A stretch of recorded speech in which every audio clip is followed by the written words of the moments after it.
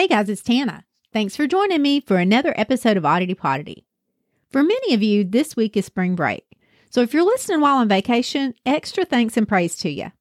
But if you are on spring break, I fully expect you to be partying too hard to listen to me. And if you are on spring break and partying, I kind of hope that you're not in Aruba. We all know about the horrific disappearance of Natalee Holloway in 2005. But did you know that there are many more people who have disappeared from the island paradise under mysterious circumstances who've yet to be found? If you want to know more about these cases, keep listening. But if you're currently in Aruba or a member of the Aruban government, stop listening now.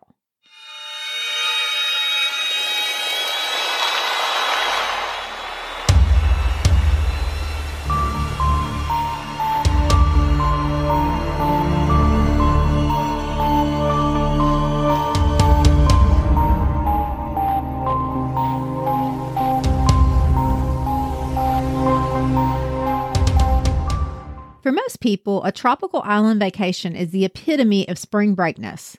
According to the official Aruba.com website, they are, quote, one happy island, end quote. And I'm sure for the most part they are. But for some people, the island brought anything but happiness. Aruba is an island located in the mid-south of the Caribbean Sea, and it's actually part of the Netherlands.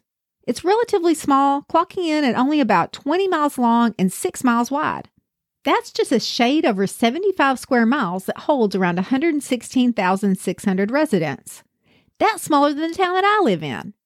However small it is, it still hosts around 2 million tourists per year. And 80% of those tourists come from the United States. 3/4 of Aruba's gross national product come from tourism.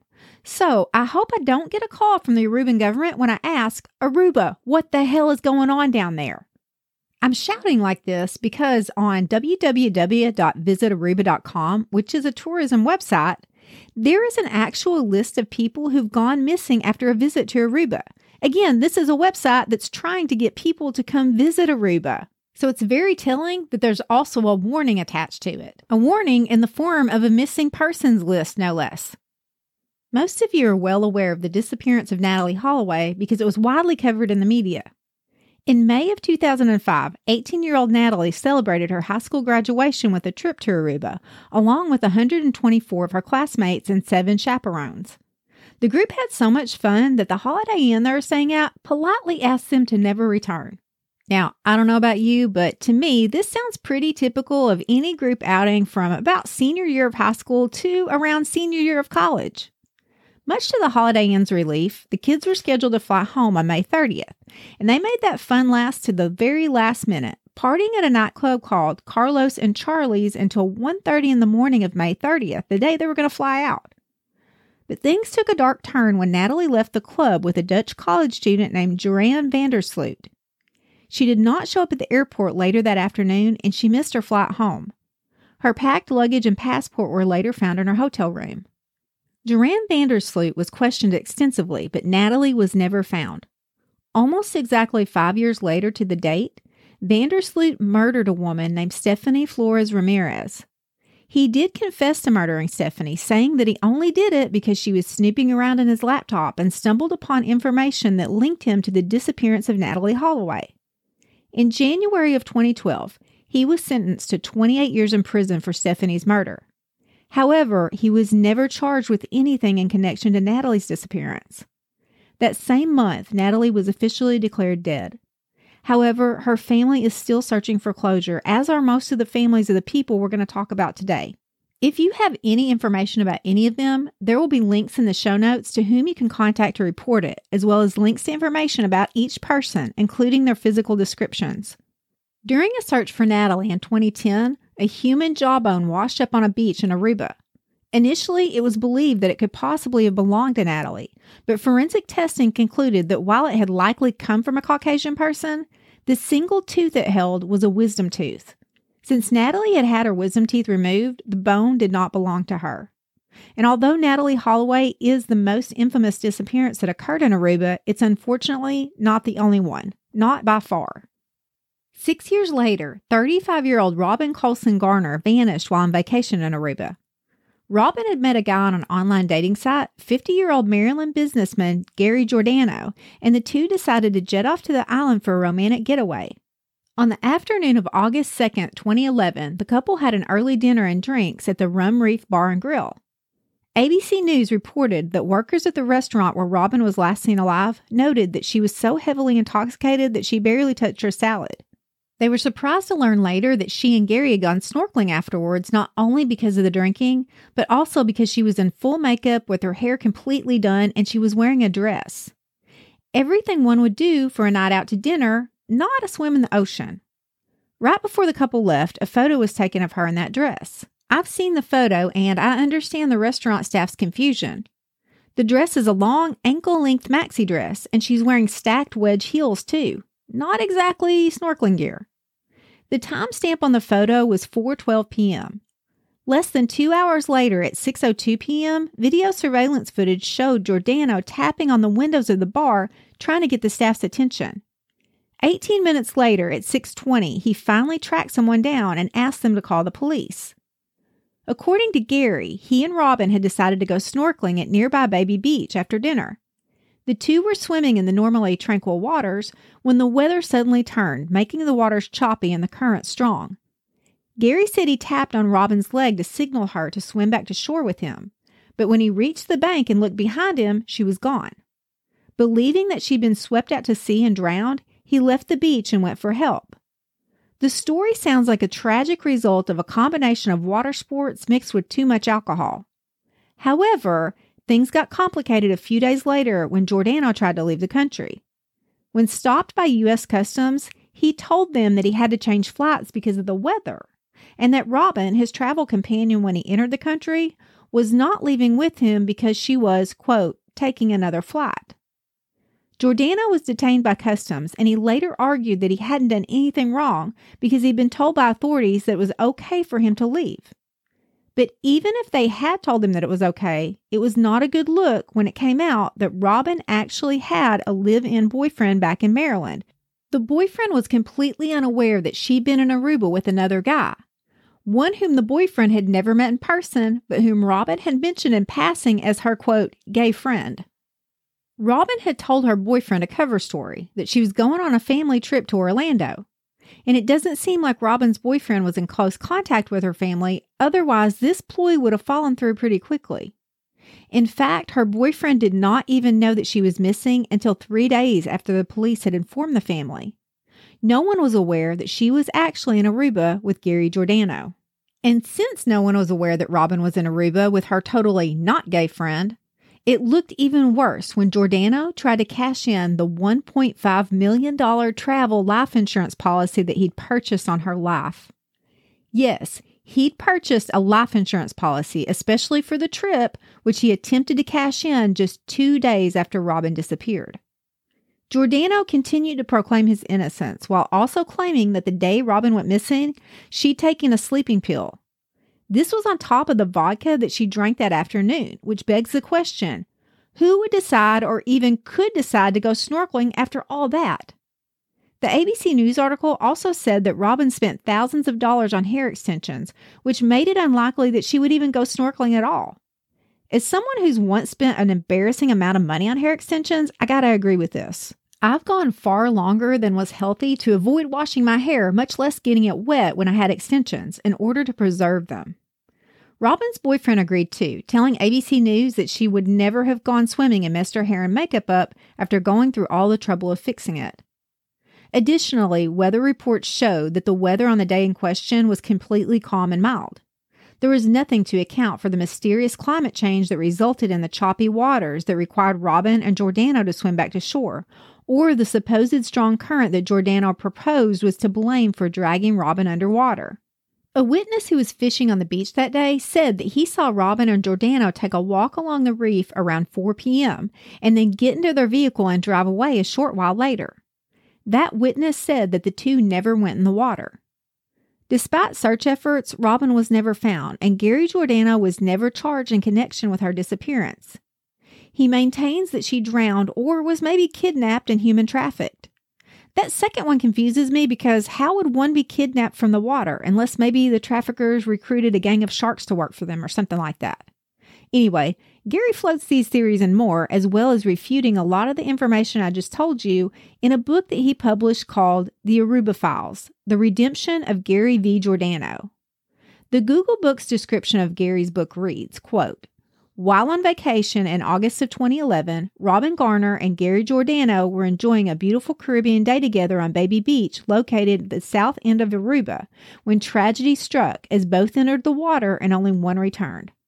A few days later, headlines from around the world reported on Gary Giordano's arrest for murder, manslaughter, kidnapping, and insurance fraud. He soon found himself in the center of a worldwide witch hunt fueled by tabloid news, outrageous headlines, fame seekers, judicial corruption, revenge, and betrayal. Unrealistic comparisons of Natalie Holloway and Joran Vandersloot became the foundation of the media circus.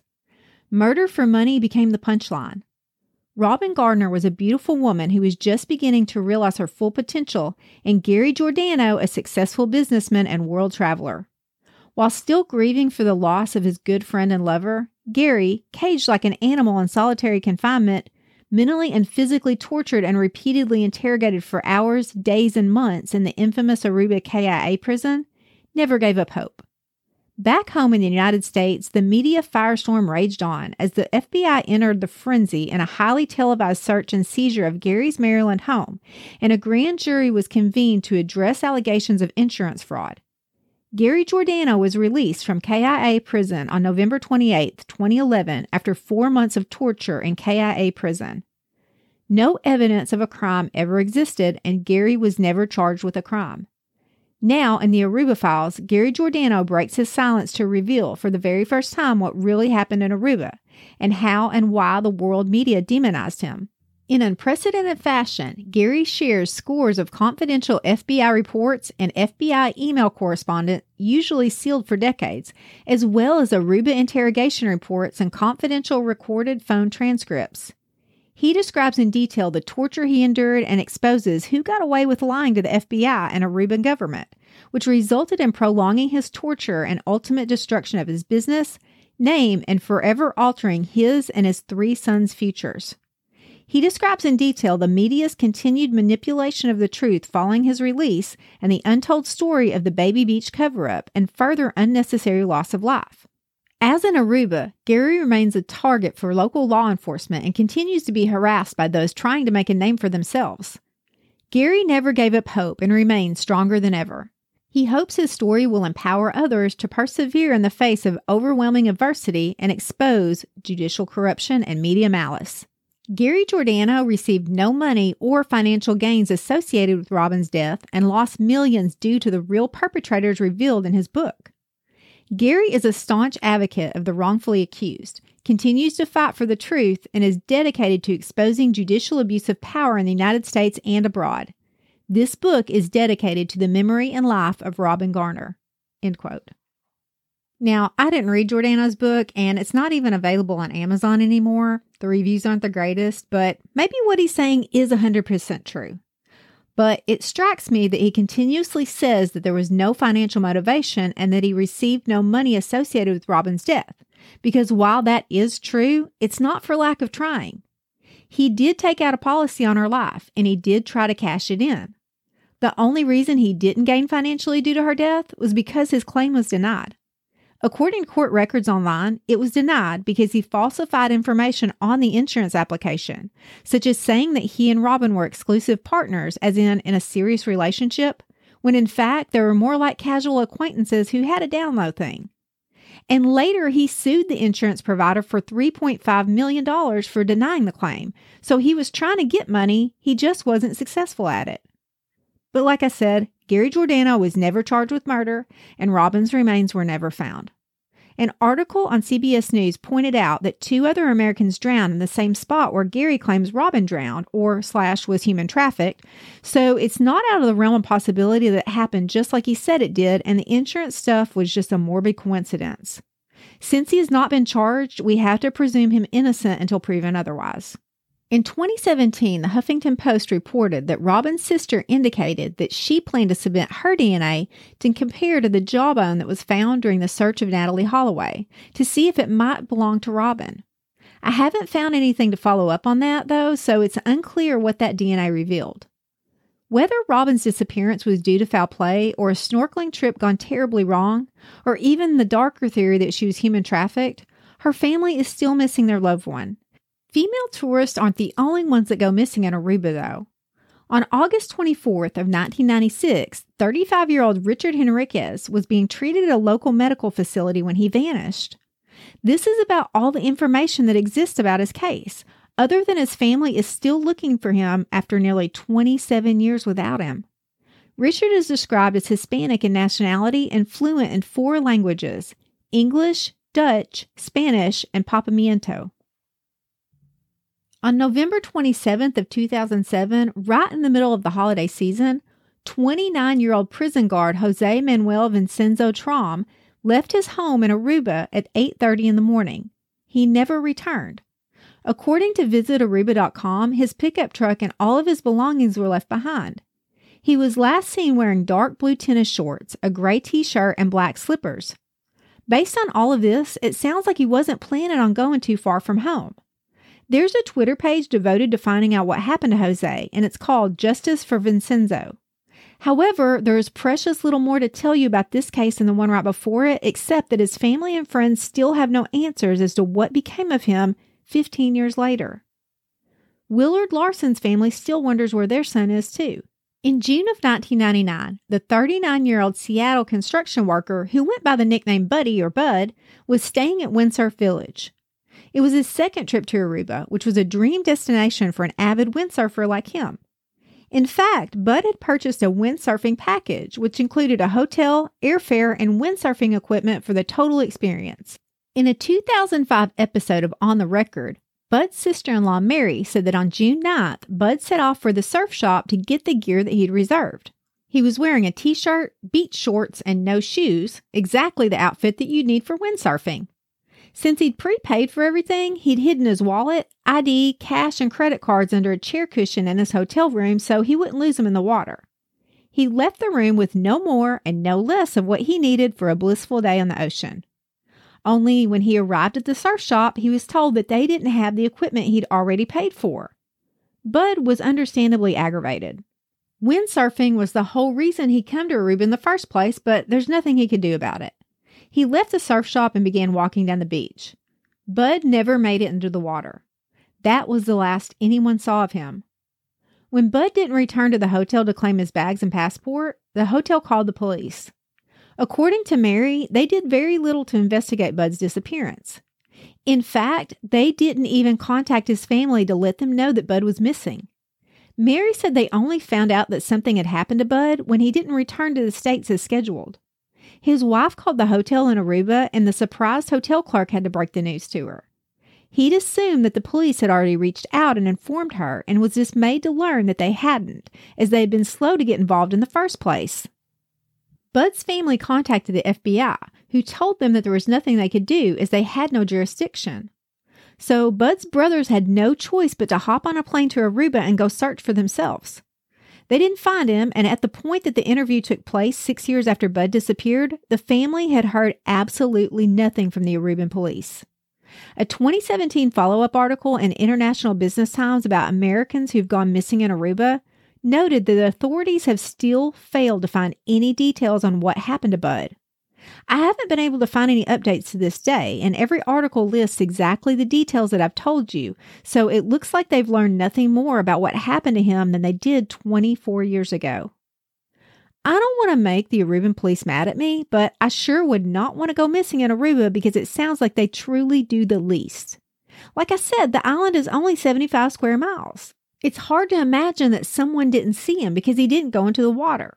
Remember, he didn't have cash, a credit card, or even an ID, so it's not like he went looking for another surf shop to rent windsurfing gear from. He would have needed to return to his hotel room for that. Gary Makings was another water sports buff who went missing in Paradise. In January of 2002, 59-year-old Gary traveled to Aruba and stayed at a luxury villa called Aruba House.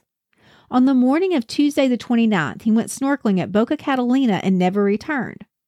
Aruban authorities have long since concluded searching for Gary, but his family still has no answers as to what happened and continue their search for him. It's certainly possible that some of these deaths occurred in the water, but authorities certainly know the currents and where a body's likely to end up should someone drown. It's happened plenty over the years. Why then are these deaths so quickly chalked up to drowning, but never concluded with recovering a body? Or, in one case, bodies plural. On August 16th of 2001, an entire family went missing from Aruba.